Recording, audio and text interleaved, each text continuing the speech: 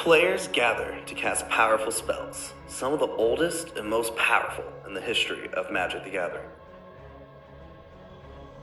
Seasoned Dungeoneer, White Plume Adventurer, Chalice of the Void, and many others, battling head-to-head in brutal combat. They all have one thing in common, to uphold their legacy and the search for eternal glory.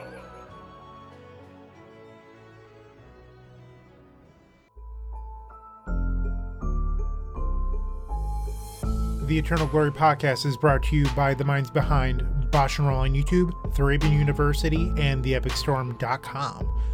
This episode is sponsored by Eminence Gaming and Tales of Adventure. Get sweet legacy staples and much more at TOAmagic.com. Hello, and welcome to episode 86 of the Eternal Glory podcast, White Card Winter. I'm Phil Gallagher, aka Thraben U, joined by... I am Bosch and Roll, aka Brian Koval, or vice versa. And I am Brian Cook of the Epic Storm. All right, we've already recorded 30 minutes of introduction and pre-show banter for this week, available in our Patreon exclusive pre-show. Check out patreon.com/eternalglory to gain access. Shout out to our new patrons since the last episode. We've got Tom, Nick, Hal, Dahl, Sean, Vivian, Matthew, and Mikey. That's a lot of new patrons, and they, along with anyone else who joins our Patreon now, is going to figure out what got Phil topless in a hotel pool. That was discussed in the Patreon pre-show. Pre-show gets weird, folks. It gets real weird. But what's not weird is Eminence Gaming, who is sponsoring this episode. Eminence Gaming is hosting Silicon Dynasty, a CEDH 4K, yes, 4K, in San Jose, California, January 14th to 15th. Registration is now open. Please visit https://eminence.events to sign up. I'm super jealous of anyone who can go to this. I was actually seriously going to go and then realized it conflicts with another Magic tournament that I'm already enrolled in. Please join that if you can. I had some people asking me about it. I mentioned that there was a CEDH event coming up in Southern California, and people were like, wait, what? Where? It's here. This is it. I will be going to one of their events in Atlanta next year. Already on my schedule for this summer. I'm very much looking forward to it. Same. They have one in Philly and then one, or Philly-ish, Phoenixville, southeastern PA, and then one in Atlanta a couple months apart. I intend to be at both. Eminence is great. We're going to go ahead and do two sections today. The first one is going to have a handful of patron-specific questions. And the second section is going to be all about White Initiative and prep for Eternal Weekend. Our first question comes from a person whose name is not in English. I'm going to do my best. Kumgin. And they ask, sometime ago, Wizards did a stream about the impact of supplemental products on non-Commander singleton formats. There are quite a few that have been around for a while, such as Canlander, Gladiator, 7-Point Highlander, European Highlander, etc. Where do you see those formats in the future? Are you interested in trying out casual formats other than CEDH? I'm always interested to see how skilled players approach deck building in singleton formats. We have talked about this a bit in the past, the various community-run formats. I don't want to speak for all of us. I think as a pod, we're kind of low on them. Not their existence or anything. I know for me personally, it's just a matter of time and bandwidth. The ultimate economic decision. What do you do with your time that you're awake each day and your time on this earth? And I play so much Magic already. I cannot learn another format, especially if the incentives of traveling regularly to play tournaments for those formats isn't going to be there. I think all these things are awesome. When someone shows me a list, I'm like, okay, cool. That's what the format's about. I appreciate that. But personally, I have no interest in going down this rabbit hole. I just can't. I don't have time or money to build more decks. One of the biggest things for me is it on Magic Online? That's how I play 99.9% of Magic these days. Like, if it's not on Magic Online as something I can just queue up and play, I'm not interested. So that's the biggest thing for me. But also, if I was to, build a paper deck, how difficult would it be to play Canlander or 7-Point Highlander? Yes, I'm aware that there's private Discords you can join, but it's so much work to, set up this webcam thing, play against a stranger. Are you even going to have a good time facing some stranger over webcam? I don't know. It's really tough to build a community or a following or even a local play group among these really tiny formats. So I think for a success story here, I'm going to mention Justin Parnell, who is associated with Star City Games. Parnell, I think, has spent the better part of the last month trying to bully Arena into putting Gladiator back because he enjoyed the format so much and just couldn't play it anywhere. And finally, he got access to Gladiator again. Then he was like, okay, I'm going to put up 7 Gladiator gameplay videos on YouTube because I enjoy this format so much. But I think he spent it was a month just like tweeting every day, like, can we have Gladiator back? Can we have a Gladiator queue? Can I play this format that I enjoy?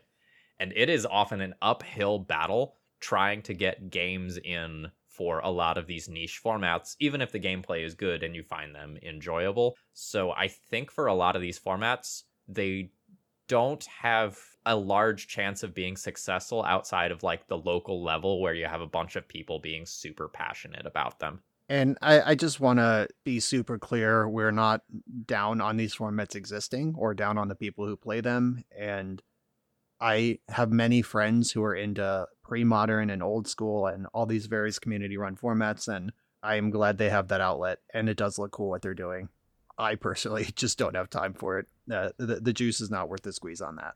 I think a lot sometimes about tiny leaders and how I was convinced that was going to take off. I mean, out of all these small formats, Tiny Leader seemed like the one that was prepped to take off. Miniature Commander, it just made perfect sense. But I think that sometimes some of these smaller formats do cannibalize each other. Like, they might be really good ideas, but the player base only has a chance to do so many things. Sort of like what Brian mentioned. Is 7 Point Highlander similar enough to Commander where you're going to cannibalize each other and just make sure that one of them never lives? Like, is that something that happens with these? And I think about that all the time.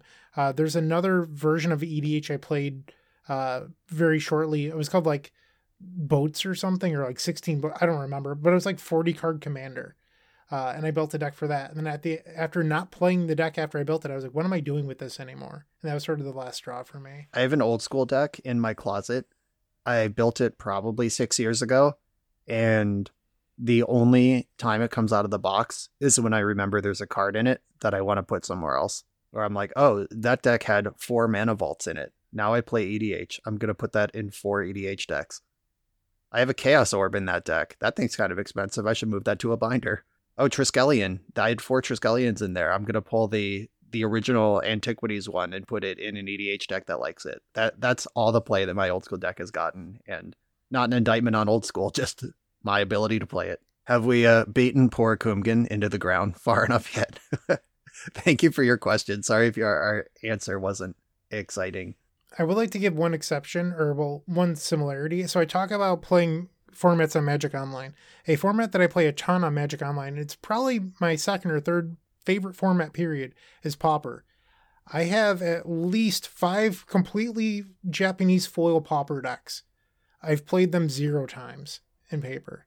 Take what I say with a grain of salt, because I love Pauper, but it's just really tough to play it in paper, which I think some of these formats also struggle with. Pauper, you get the occasional big payout, though. I went to a Grand Prix a number of years ago where I just had Pauper in my backpack, just in case. I didn't even know they were running the Pauper Championship that weekend, and I ended up getting second place in that, and it was a delight. Or maybe it was third place. Yeah, the finals was Elves versus Izzet, and I lost the Izzet mirror in top 4. So I ended up getting third place in that tournament and some nice prizes to go with it. Recently, probably not recently, it was probably pre-COVID, but my brain on pause. There was a big Pauper event at some West Coast event where the professor added a tropical island to the pool just to spice up the Pauper attendance. And, if you sit on a Pauper deck long enough, you'll get a chance to pay it out. I don't know if anyone's ever going to run a Gladiator 5K. Now, one other thing that I want to mention here is if you find a community that's super active over, say, Spell Table or something like that, you might have an absolute blast and you might have a community that you can connect with. Many of us are doing that with EDH and or CEDH right now. And if you can find a similar community for your singleton format, knock yourself out, have a blast doing it. Yeah, CEDH.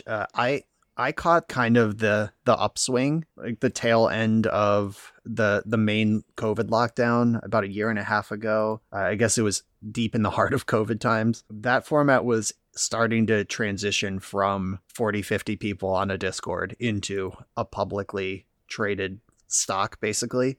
And now it's pretty much just fully out there with all kinds of people dipping their hands in. It's experiencing growing pains, but it did start from that same sort of modest root that a lot of these other community things have come from. And some of these, I don't know the history of all of these. I know some of these casual formats are old, like predate Commander old, and power to them. But Commander is the premier way to play Magic at this point, and a lot of these formats have not hit that despite being around longer. And there's probably a reason for that. Our next question, or really two of them, come from Vivienne. First one, you've all made comments in the past on this topic, but as a competitive person, I would like your thoughts on the difference between playing whatever the absolute best thing is and playing your thing the absolute best, whatever that is. Like, what stakes or other factors affect when you skew one way or the other? And I think I'll start on this one, as I've gotten this question a lot from my Discord peeps recently, since the initiative has picked up a lot. There's a lot of people in my Discord who play Stompy decks, Moon Stompy, Humans, Death and Taxes, things like that. And right now they're asking me, like,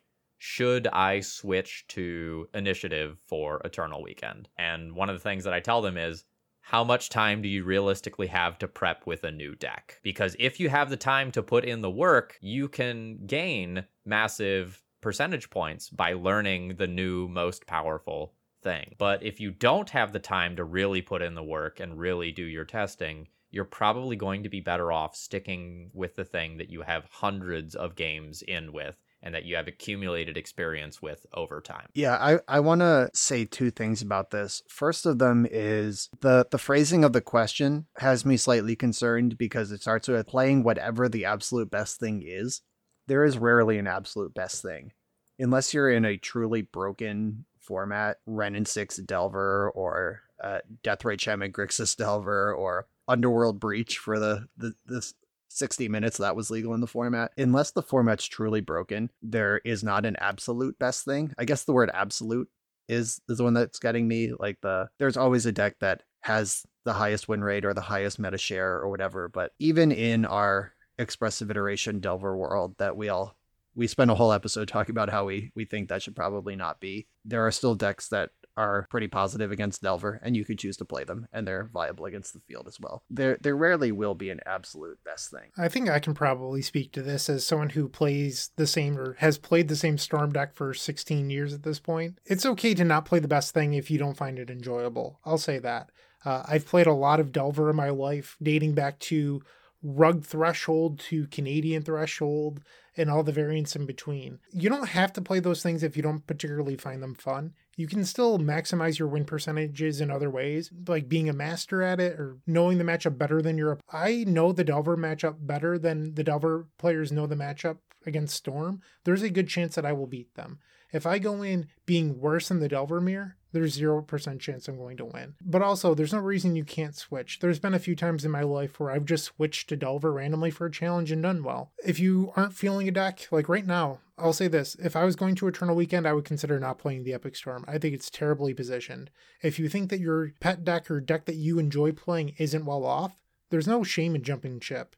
That's completely fine. Like, you're spending time, money, all that good stuff. Don't be afraid to switch decks if you think that it's a bad decision. On a slightly different note, don't let your emotional attachment and a sunk cost fallacy, don't let things like that keep you on a deck when you really think you should be switching. There have been plenty of times throughout my Magic career where I have soldiered on trying to play Death and Taxes where I really shouldn't have been doing that, and I would have way more tournament results if I just would have said okay, idiot, this deck isn't one of the better things to be doing. Why are you still playing it right now? Yeah, I forced Elves down the barrel the entire time Sensei's Divining Top and Terminus were legal together. I only started playing blue decks after they banned Top, and then I switched to the deck that wanted Top previously. The versions of Elves back then had to get real weird to beat a Terminus that could be deployed unexploited instant speed and floated for the whole game. And yeah, I don't recommend that. And on Brian's point of what works for you versus what is abstractly the best, there was a period in Vintage where Mishra's Workshop decks were just completely busted. Obviously the best thing to be doing, completely miserable to play against. And that's why now if you look at the Vintage restricted list, there's a lot of really preposterous looking artifacts on it. They basically had to ban every artifact until Mishra's Workshop was a defensible card to be legal. And I just got so sick of losing to Mishra's Workshop with blue decks that I was like, I'm playing Shops at Eternal Weekend this year. No one can stop me. I played the same 75 as Dr. Richard Shea, and Dr. Richard Shea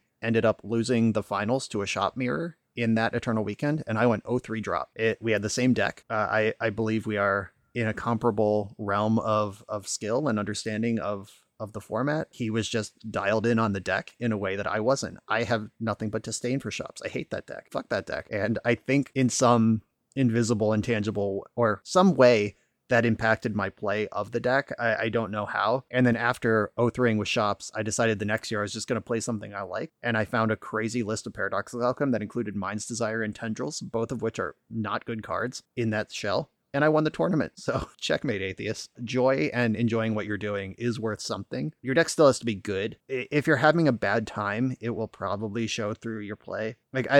There's been a theoretical question kicking around in my head where, like, if Wizards printed 1 red, deal 10 damage to any target, just like Super Lightning Bolt, would I play Burn? Because I don't want to. I hate that. I think I would have a terrible time. Like, how far ahead of the field would a deck like Burn have to be before I pick it up in my wheelhouse at, like, the way that I like to play Magic? And the answer is probably 1 mana for 10 damage gets printed. There was a second question here. Summarizing it, I love Smokestack, and it's gone from good to fine for fun to completely unplayable. I'm wondering if there have been any cards or archetypes that you have felt that way about, and what did you do? I've experienced that throughout my history of playing Legacy. When I started playing Legacy, it was type 1.5. And when I built Rug Threshold, Werebear was the premier threat of the format. I've fallen in love and out of love with so many cards over that time period since 2004, where it's tough to say. I know that I've talked about it recently with like Duress and Protect falling out of favor and people wanting that back, but I've dealt with that my whole experience playing. Like, for a long time, Exalted Angel was my favorite card. Exalted Angel, 6 mana white, 4/5 flying lifelink creature. Huge fan. For a long time, it was Grape Shot. I haven't played Grape Shot really in like 2 years. Now I think it's probably Galvanic Relay. I think it waxes and wanes as time goes on, and like sometimes your favorite cards just aren't as good as they used to be. Welcome to Power Creep. Yep. My example is more recent. I don't have a card I've loved for 20 years like Smokestack, but Urza in Modern, Urza Lord High Artificer. When that card was printed, Modern Horizons 1 came out. I was there. I top 8'd the Star City event that weekend with a really rudimentary Urza combo deck. I played Urza through the next year of Modern. I won Grand Prix Columbus with a Simic Urza deck or Sultai Urza deck. Then they banned a few cards. We lost Mox Opal. We lost some of the other support things. Arkham's Astrolabe got banned. Urza is just this really sexy, incredible card with a lot of text that rewards gameplay that I enjoy. The support simply isn't there. Also, Solitude and Fury got printed. What the hell? Both of those pick off Urza nice and clean in a way that is miserable to me. Yeah, I miss my boy Urza. And what can you do? Part of the question is, what do you do when you do that? And I think there are 3 options. And the one that I think all the members of this podcast would recommend is learn something new. We're pretty much always on the decks don't deserve to be viable. Cards don't deserve to be viable. You earn that by winning. And if your deck or card isn't winning, then you don't deserve viability. Outside of that, then there is like, you can be the positive Smokestack person. Just, I love Smokestack. Here comes Vivian with the Smokestack, and we know what you're about, and it's going to be a good time. Or you can be the miserable Smokestack person, grumbling about kids on their lawn and cards are printed wrong and WotC's ruining the game. And if Smokestack's not good, I'm going to have a bad time. So a lot of it is mentality. And then if your mentality is the pure winner's mentality, then you just gotta find something that scratches that itch, but isn't that. Yeah, that's kind of how I feel. Like, if I think back to some of my early days of Legacies, like, I can remember playing against, like, The Gate. Like, a mono-black control deck. It had things like Gatekeeper of Malakar in it. Nevernal's Disc was in it, and there was all sorts of like sweet things that are just unquestionably too slow for current Legacy, just have been power crept out. And then I can look at other mono black decks from today, which, while maybe not tier 1, are extremely tournament viable. And I think you have to look for the things that capture the spirit of what you want to be doing. Like, I want to play this mono black deck because I love playing mono black decks, even if some of the individual cards and portions of those strategies have just kind of fallen to the wayside. It's interesting when you think about stacks in particular. It's named after smokestacks, right? And when you go back to an earlier era of Legacy, the prison decks were all non-creature lock piece decks. And over time, we've seen them shift to being, creature prison decks to mostly tempo creature decks that are disruptive. And it's an interesting timeline, but I understand why maybe somebody wants to go back to that previous era where things weren't so creature-based.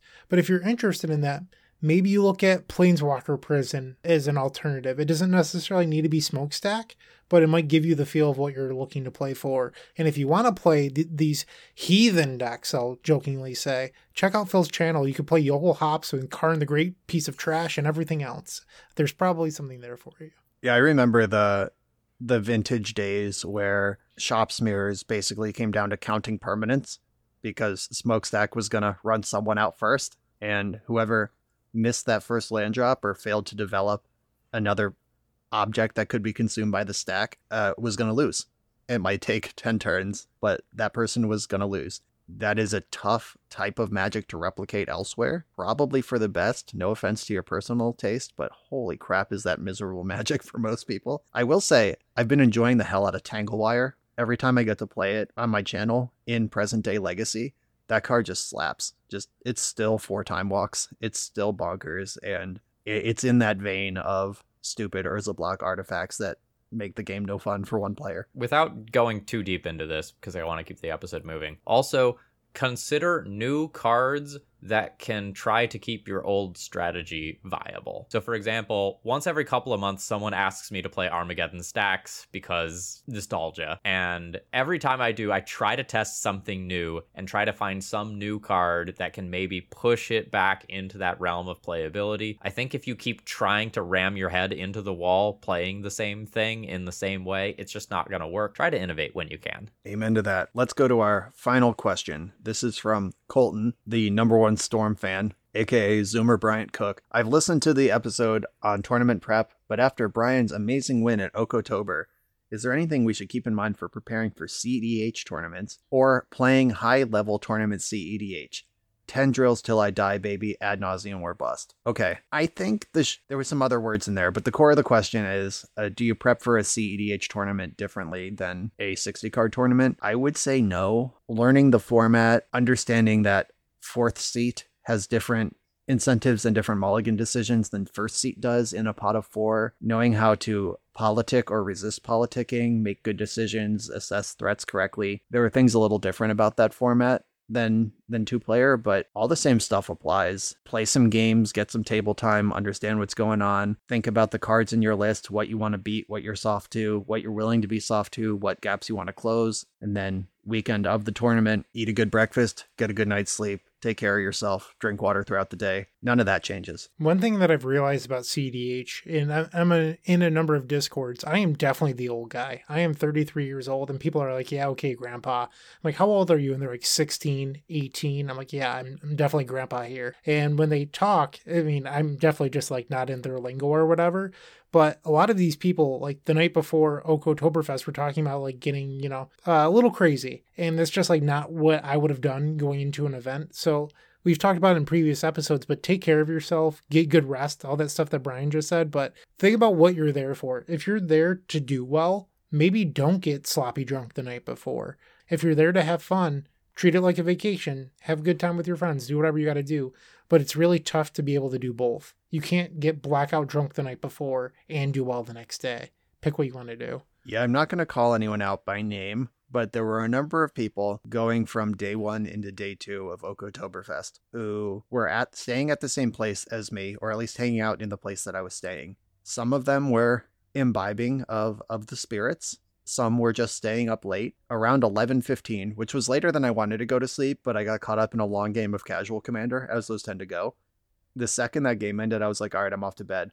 And they were all like, okay, see you tomorrow or whatever. 2 of those players ended up making the elimination rounds along with me. One of them made top 16, and I ended up winning the tournament. And I don't know if my extra 3 or 4 hours of sleep was the difference between a top 16 and a win. We can't rule it out. Just throwing that out there. Also, on the subject of being the old guy, same. I am going to be 35 years old on the Sunday of Eternal Weekend. It will be my actual birthday in the building. I'm playing a top 8 at the time. 35 is like ancient compared to some of the kids coming in. A lot of them are like 22, 23. Some are literally in high school too. And I had this great game against Adam from the Sad Naz podcast in Magic 30 where, and I think he's like 22.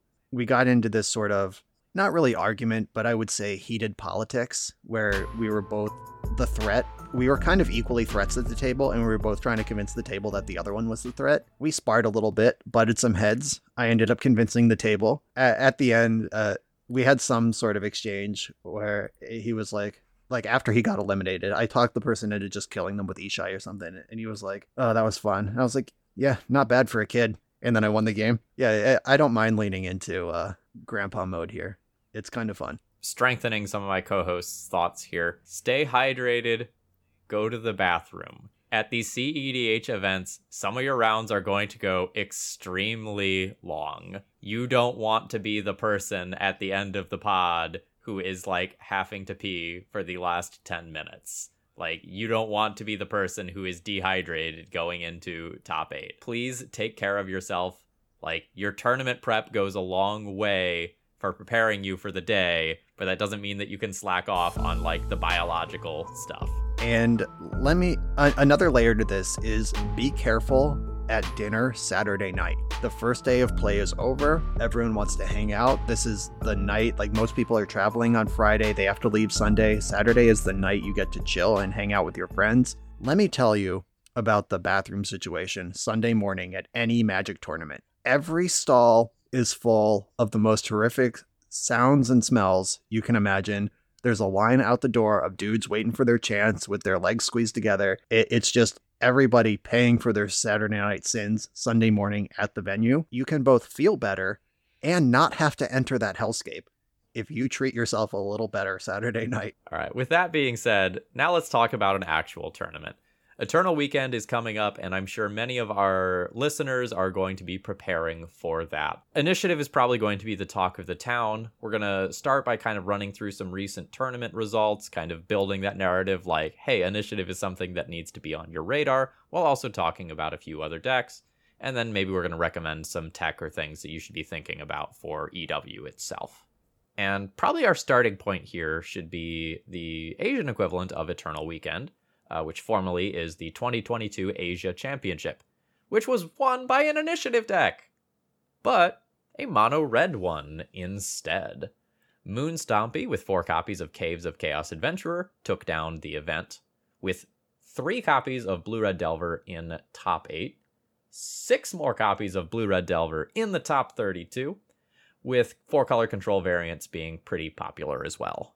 Yeah, that sounds like the Legacy format I know and love, born out over a large event. I don't know what the player count was over there. Without looking it up, I think it was like 380. It was big. That's a big event. And on the topic of Eternal Weekend, I just had a coaching session with someone who wanted some Eternal Weekend prep, and they were asking some of the practical questions of like, how long is this event going to be? I haven't played Vintage and Paper since decks cost $2,000. What's the safety security measure? Like, how can I keep my $100,000 deck safe? They were asking me a lot of those sort of questions. And Eternal Weekend's a big tournament. You're gonna play 8 or 9 rounds of Vintage. You're gonna play 10 or 11 rounds of Legacy. This is a big tournament. And seeing these decks like Blue-Red Delver, 4-color control, make it float to the top over those long tournaments. I'm impressed that Moonstompy ended up winning it. I know Phil may or may not agree with me here, but at least my experience, I feel like those decks, they have to high roll. And like a lot of that is in your mulligan decision and sequencing. Like it's not, I'm not saying these decks are based on luck, but these are decks that keep their opening hand and then make a plan based on that, and usually have to stick to that plan and make it work. Over 10 rounds plus top 8, Moonstompy only losing one match is pretty impressive compared to all these Brainstorm decks that stuck it out the whole time. Phil, I want to offer you a chance to rebut that. Am I completely off base here? First, if you are interested in this topic, I have a 2,000-word essay on my Patreon that goes into a lot of detail about the things that Brian is talking about. I agree, but frame it slightly differently. The thing is right now, in current Legacy, I don't think Moonstompy has to dodge that many matchups. There's not that many things that I'm super afraid of right now. I know personally, when playing Moonstompy, I'm pretty scared of Doomsday. It's just a card that, like Chalice and a deck that Chalice and Trinisphere don't really impact, and you're oftentimes a little bit too slow to just kill them. But I don't tend to feel like I see Doomsday as much in paper as I do on Magic Online. And other than that, I'm usually looking to dodge things like Show and Tell. And if you say you're playing Show and Tell right now in Legacy, unless you tell me something like, I know exactly why I'm playing this because I think it's going to fight against Initiative. I think the matchup spread for Moonstompy is okay right now. But like, I think Brian is right in that in these longer events, if you're not making very informed matchup, like data-driven decisions, you're going to fall to the wayside a lot of the time. I'd like to make 2 points here. So I think a big difference between paper and online for Doomsday is that in paper, I'm calling the judge the second you take too long. Magic Online, you have that nice little clock that lets you know when you're running out of time. And I've sat there for 10 minutes while Doomsday players pick out their perfect 5 cards and sequence them correctly. In paper, I would have been annoying the crap out of you the entire time. It's just a very different play experience, and there's nothing wrong with calling a judge for slow play. You do not deserve 10 minutes to make your pile, but Magic Online does give you that luxury of doing it. You can also look at Doomsday piles in a spreadsheet when you're playing online. In paper, call a judge immediately. So it's definitely just different. The other thing I wanted to mention was Eternal Weekend, or the Asia Championship in, I believe it was in Japan. One, shout out to Mike Noble. He's going to be glad to hear this. Belcher made top 8. What? Belcher? And it was like 2013 Belcher with like no upgrades. Like this person clearly woke up out of a cave, registered their Belcher without Gitaxian Probes, and went to town. The other deck that did well was a very wonky ant build with Paradise Lost, which isn't available on Magic Online yet. Come on, Magic Online. Add it already. I'd like to play with it. What is the actual name of that card? Is it just Pair O Dice? Pair O Dice Lost. Okay. Is it pair -O' dice? Or are there hyphens? There's like weird punctuation specifically, but it's definitely O, not of. That card is not on Magic Online, but combo decks in general did really well, which I thought was weird. So it was the first week of Initiative. I think there was probably less mono white Initiative decks. There were 2 copies in top 16, but then Moonstompy won it. So it was higher combo representation than I would have guessed. I think coming into the American Eternal Weekend, I think there's going to be a lot more mono white Initiative. I would expect combo to be on the downswing, including Doomsday. I think Doomsday will probably put a copy into top 8 or so, but I think we won't see what happened at the Legacy Pit where there was several copies in top 8 and top 16. I would not expect that coming around this time. Also, just in terms of matchup profiles, I am terrified of Doomsday while playing Moonstompy, and I am not at all afraid of Doomsday while I am playing the Initiative deck. Throwing it out there, the ability to play a turn 1 Initiative creature, following it up with Forge and Trap, often means that Doomsday lines that pass the turn are just completely not viable, and that has shored up a matchup that traditionally is very scary for Stompy decks. There's also Spirit of the Labyrinth, and a lot of your creatures are actually disruptive instead of just being beaters, which does matter. Also, you have some super cute sideboard tech in some of these builds of, Lauren of the Third Path. You're going to play that as a Rex Sage anyway, and you can tap it to make your Doomsday opponent draw a card and lose the game with their Thassa's Oracle on the stack. While we're talking about white Initiative real quick, this isn't in our notes, and I think it's important to say because we're talking about preparing for a paper tournament. Paradise Lost was mentioned. That's a card that's not on Magic Online. Triumph of St. Catherine is getting a lot of buzz in white-based control decks. That's not on Magic Online. The Initiative deck, if it wasn't just released on Magic Online, I don't think anyone would have it on the radar. And it's a huge meta factor now. And I don't think it's just because it's new. It's because it's actually good. There's also, I think it's called Poxwalker. There's a new like Dredge Hogak monster that jumps out of the graveyard for free. that was also in the Warhammer 40k decks. There are a number of archetypes that have major upgrades. Talking about Hogak, talking about Miracles, talking about, I don't know if calling it an upgrade in Storm, but is a thing you can do in Storm that are just not visible in any of our online data. And all of those cards are worth thinking about. And you can't rely just on Magic Online testing to cover all the bases. At least if you don't have a group that you can proxy up a deck or build a Triumph of St. Catherine Miracles deck, if you can't do that, then at least have a conceptual ability to, like, how do I beat a 5/5 lifelink that's going to keep coming back? Answer that question for yourself with your deck. I'd like to quickly shout out our editor, Phil Blackman. If you want to see Phil playing the Triumph of St. Catherine deck, you can go check out 90s MTG on YouTube. Their editor will be crushing face with a 5/5 lifelink. Sort of similar to Exalted Angel, right? Yeah, and just heads up, like, having a 5/5 lifelinker is probably pretty good against an initiative deck that can hit you in chunks of 5 very consistently. Throwing it out there. Wow, these white cards are overpowered. It's nice for a change. I had to deal with all of that Simic bullshit for a very long time. It is my revenge. Ban planes.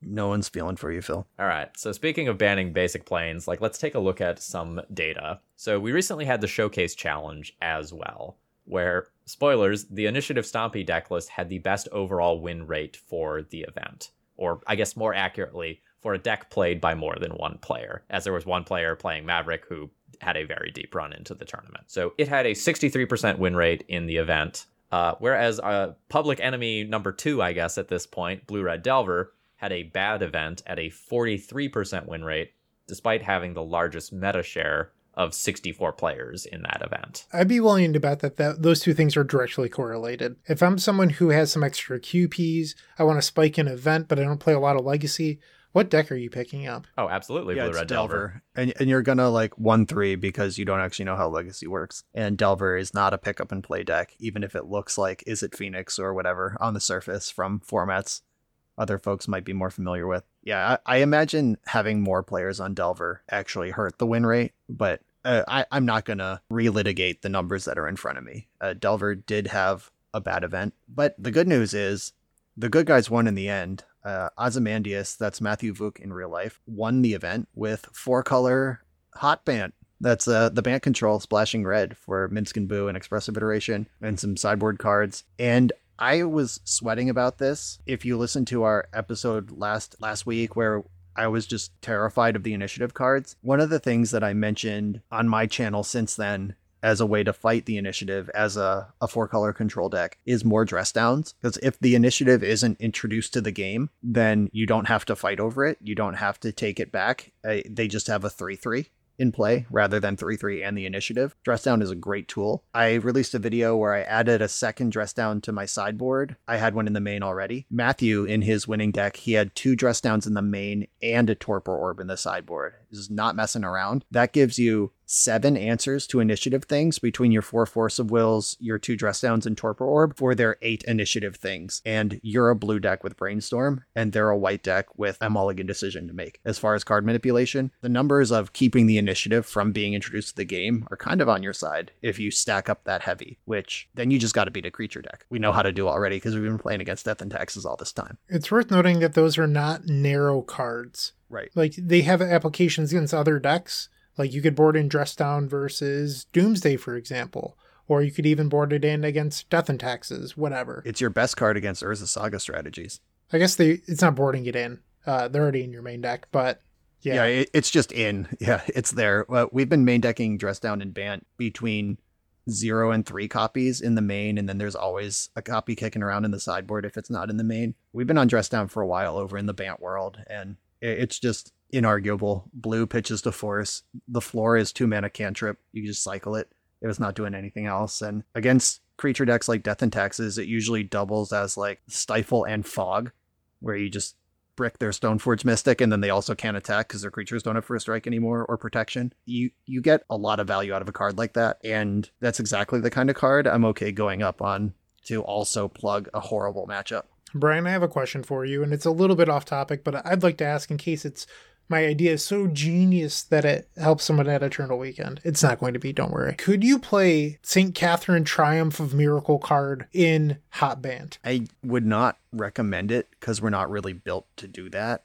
You want to leave up mana often, and you want to draw cards on your opponent's turn. Hotbant is basically built around Uro to draw cards, which is a card you tap out to do in your main phase, and Expressive Iteration is your card advantage engine. Narset is one of your other card advantage engines, which both whiffs on Triumph and also doesn't draw cards. Matthew actually cut Narset from his deck, which I think is a really bold but probably smart innovation. Narset's just one of those things that's been around for so long, and I don't know that the current configuration of Hotbant really needs it to keep up in control mirrors like it used to. I don't think we needed to beat 8-cast like we used to. Really smart decision there, but other than Brainstorm or just naturally drawing it for the turn, we don't really have ways to trigger Miracle, so probably not. Though I will say, one of the ideas that I have, I don't know that I'm going to have time to flesh it out before Eternal Weekend, but it's the top of my testing list if I get a couple free hours, is Bant Miracles. Just back off of a lot of the more tap out stuff. Bant Miracles, if you all recall, won a Grand Prix a while ago, a couple iterations of the format ago. It might have been pre-Modern Horizons too. I don't remember what the major shift was that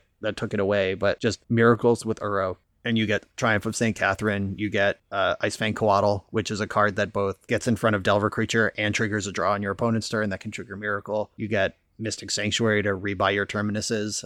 That is an existing deck from the past that has some new tools now that is intriguing to me. But I've currently put zero work into it other than thinking about what might go in it while I'm walking around. It's worth noting Icefang Coatl's probably pretty good at stealing the initiative. Yeah, that was also an argument that pushed me in that direction. Both having a beefy 5/5 that can tangle with the 3/3s on the ground and a flying 1/1 that can take the initiative and then hang back on Death Touch duty. There's a lot to like about that build if anyone can get the pieces to line up correctly in a week and a half here. So something on the note of like Icefang Coatl and Baleful Strix type Death Touchy creatures, they're maybe not as good against the initiative decks as they were against previous Stompy decks. So like let's start with like an Icefang Coatl. A lot of times like you can flash it in, you can trade with the Goblin Rabblemaster, and your opponent is left with like a 1/2 or whatever. Cool. That is not a problem. If you are using your Icefang Coatl to trade with an initiative creature while your opponent still has the initiative, you actually haven't solved the problem. And your opponent is, going to trap you, or they're going to make their 4/1 Menace Skeleton and eventually keep working towards Throne of the Dead 3. So, like, while Icefang Coatl is, like, cool and good and a nice piece, a Death Toucher is not going to solve everything on its own, even if it's evasive. Right. Yeah. My vision for Icefang Coatl in that matchup is flash it in, poke for 1, and then trigger a Terminus somehow.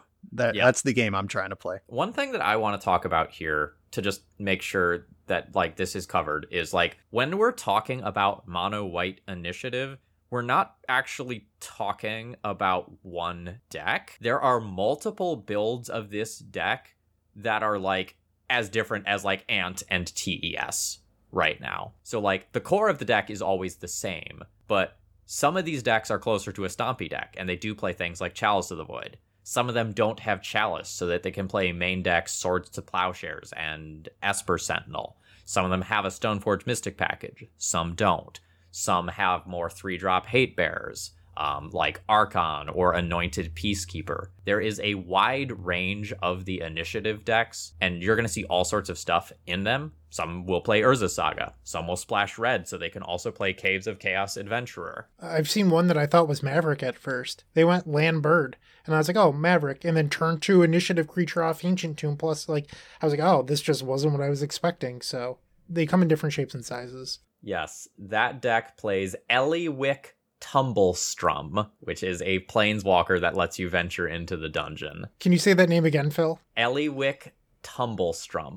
Eliwick Tumblestrum. Can you say it 3 times fast? Eliwick Tumblestrum, Eliwick Tumblestrum, Eliwick Tumblestrum. Phil teaches Latin for a living. You can stop with the tongue games here. One thing I want to point out really quick about Eliwick, her plus is venture into the dungeon, which is different than venturing into the Undercity. But if you're already in the Undercity, you just move to the next room. So, Phil, maybe I know that if you're in the Undercity and you venture into the dungeon, you just go further into the Undercity. If you're in a dungeon and you venture the Undercity. Do you go further into that dungeon? I believe you continue progressing through the dungeon that you're in. I don't believe you can go into more that's than what I one thought. dungeon. So having Eliwick and the Initiative in the same deck, just make sure you know which dungeon you're about to venture into. You'd hate to just like top deck Eliwick on a stable board, go into, the Tomb of the Lich King or whatever, and then draw an Initiative card, and the Tomb is much worse than the Undercity. Yeah. They just sort of balance that. You can run into similar problems if you're playing the Radiant Solar version of the mono white initiative deck, which I don't necessarily recommend, even though I got a 5-0 with that build, because like that venture awkwardness is there. I think cards like Ephemerate and Touch the Spirit Realm do similar things to what Radiant Solar does, just better. Yeah, Touch the Spirit Realm pretty messed up in the context of this deck. If these are going to be the popular decks at Eternal Weekend, and I'm talking about Initiative, either mono white or splashing colors, whatever, is it Delver, Hot Bant / 4-color control? If you're someone looking to beat these decks, Brian, Phil, as a combo player, I would not recommend playing combo. But my recommendation would be, I think mid-range actually looks pretty good right now. I don't know how the two of you feel about that. I'm not saying go play Nick Fit. I'm sorry, Nick Fit fans, I wouldn't play you. It seems like large creature decks might actually be pretty good. Just Gurmag Angler Tarmogoyf kind of stuff? What are you talking about? Possibly. I'm genuinely curious. Eldrazi? Is Eldrazi back? Probably not, but I do like the idea of Tarmogoyf right now. Is that crazy? So the initiative creatures in the mono white version often cap out at around 5 power. So if you can get a 6 booty Tarmogoyf, like that's reasonable. I think I disagree with you though, because Seasoned Dungeoneer is bullshit. Just the ability to give protection from all creatures to like a 5/5 or larger creature means that you can't just keep playing this like large creature defensive game, this Death Toucher defensive game, because eventually your opponent breaks through. So like I like where your head's at, but I don't think it's gonna work out. All right, so I'd like to go back to a concept from the beginning of this episode. Phil talked about why would you ever play show and tell variants. Good question, but if you're worried about creatures blocking up the ground, traditionally show and tell is very good against control decks. I mean, the deck sometimes plays random things like Beseiju, but it's really, really bad against Blue-Red Delver. Do you just look to fade the largest portion of the metagame and then beat everything else? How does it, I mean, that's what Doomsday is doing, right? Like, could this be a weekend for show and tell? I hate to recommend this because I'm terrified of the matchup, but yeah, show and tell. I think if I were to make a list of hot bants matchups that I don't want to play, Elves is near the top, show and tell is near the top, and I'm not excited about Moonstompy either. Like, we have the tools for that one, but it's a stress level I don't want to deal with. But probably Elves and show and tell are pretty good at picking apart this field that we've seen. If we talk about Moonstompy, I don't actually know how the current builds of Elves line up against Moonstompy. That's probably on the tougher side, but Blue-Red Delver, 4-color control, and Initiative Stompy, I feel like Elves is a good place to be. I don't know if this was a top 8 list. Goldfish doesn't give me this information, but the person went 7-2. Combo Elves did very, very well, which is a version of the deck we haven't seen in some time. I'm talking about Nettle Sentinel, Heritage Druid, Quirion Ranger, a traditional elf deck that Sir Brian Koval would have played in 2014 while losing to Terminus. That deck did very, very well, and it's very different. And this is a deck that can go over initiative creatures instead of playing the value ground game. Right, and my experience being out in the world playing Paper Magic is that is the more common elf deck. The Newton Cabal Cradle Control Fiend Artisan Elf, singular elf deck. That one is very good. The Magic Online community seems to have adopted it. I have not played against that once in real life, and there's a lot of Elves players in my area. I play a monthly Legacy event, sometimes twice in a month if I'm lucky, and Elves is well represented, and none of it is that version. It's all combo. I think part of that is how incredibly difficult that version is to play at a high level. I am a great Legacy player, and every time I play Reclaimer Elves, I just feel like I'm burning all of my brain cells trying to figure out all of the options that are available to me. The old heuristics do not carry over to that version. No, it is not even really that deck anymore. It's something totally new and actually totally old. It's closer to Maverick than Elves, honestly. Yeah, they've basically invented the Rock from 20 years ago. They've gone all the way around and turned this combo deck into the Rock. But the Rock back in the day with Phyrexian Plague Lord and Spirit Monger and Ravenous Baloth, just all these creatures that did cool stuff and were hard to deal with. And awesome.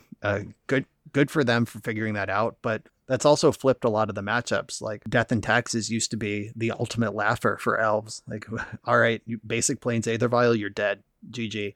But now that you don't have that gas pedal and you're a creature deck, Death and Taxes is built to chew up creature decks. And some of the matchups have flipped, but the ones that are still good are the ones that we just listed at the top of the metagame and from the Asia top 8. So something cool about this deck list that I want to cover, because we did an episode where we talked a lot about the new lowered creatures, and the Leaf Crown Visionary made this elf list. And if you're unfamiliar, it's a green for a 1/1 elf druid. Other elves you control get +1/+1. And then it has Glimpse of Nature if you pay a green. So whenever you cast an elf spell, you may pay green, draw a card. So you essentially have 6 copies of Glimpse of Nature. 2 of them you have to pay a little bit of additional mana for. And then a card I didn't even know existed until I just hovered over it.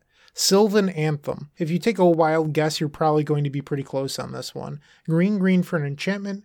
Green creatures you control get +1/+1. I would have guessed that. It's close enough to Glorious Anthem or Crusade, whatever. But then it has whenever a green creature enters the battlefield under your control, scry 1.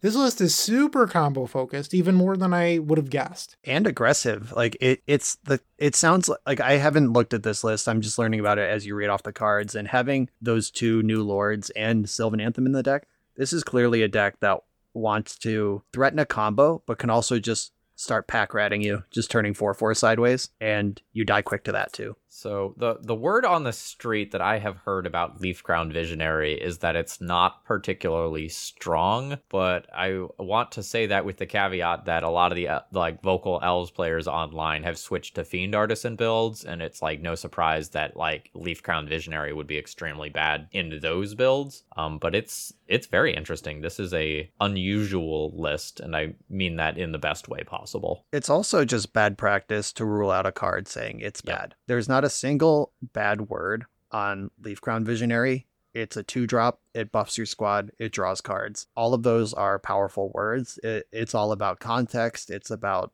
opportunity cost of what are you playing this instead of. Maybe it doesn't make the cut a lot of the time, but looking at a card with all upside and an efficient mana cost and saying that card's bad, you're probably going to hurt yourself over your career more than you help yourself with that mentality. One interesting thing to note about this list is it's not playing any cute stuff. And by that, I mean, there's no main deck Scavenging Ooze, main deck Collector Oof. There's no real targets. Like, this list wants to do one thing, and it's put a giant Craterhoof Behemoth on the battlefield.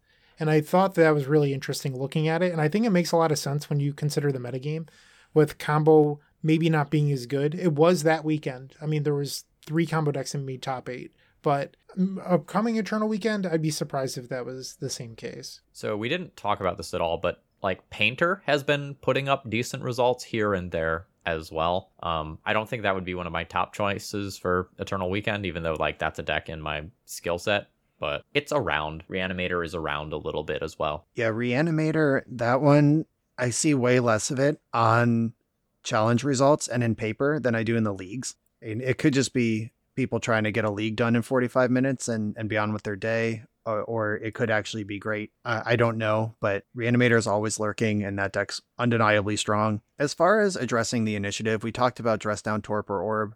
Go wide cards like Young Pyromancer, Monastery Mentor, and the new Third Past Iconoclast might find a home here, just stuffing up the board. Good on blocking, good on attacking.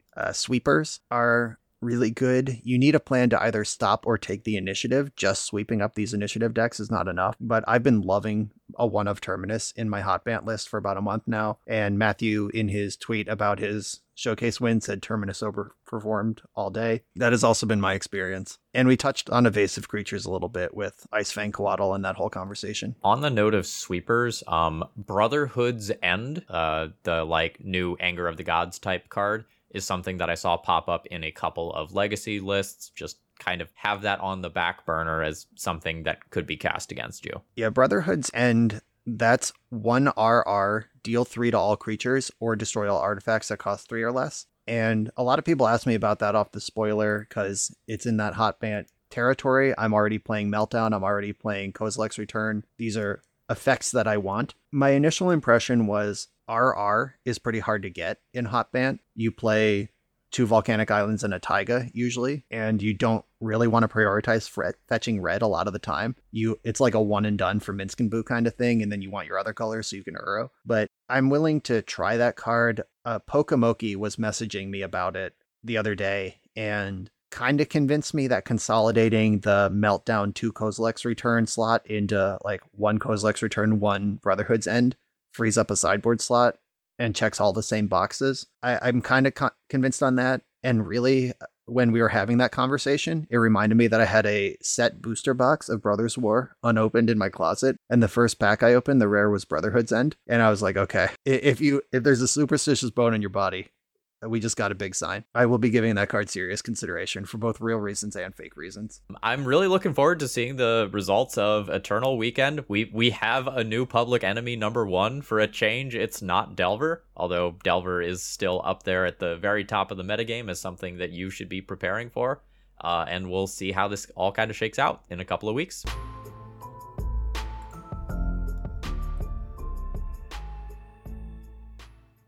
Chicken Tiki Masala was great. Loved it.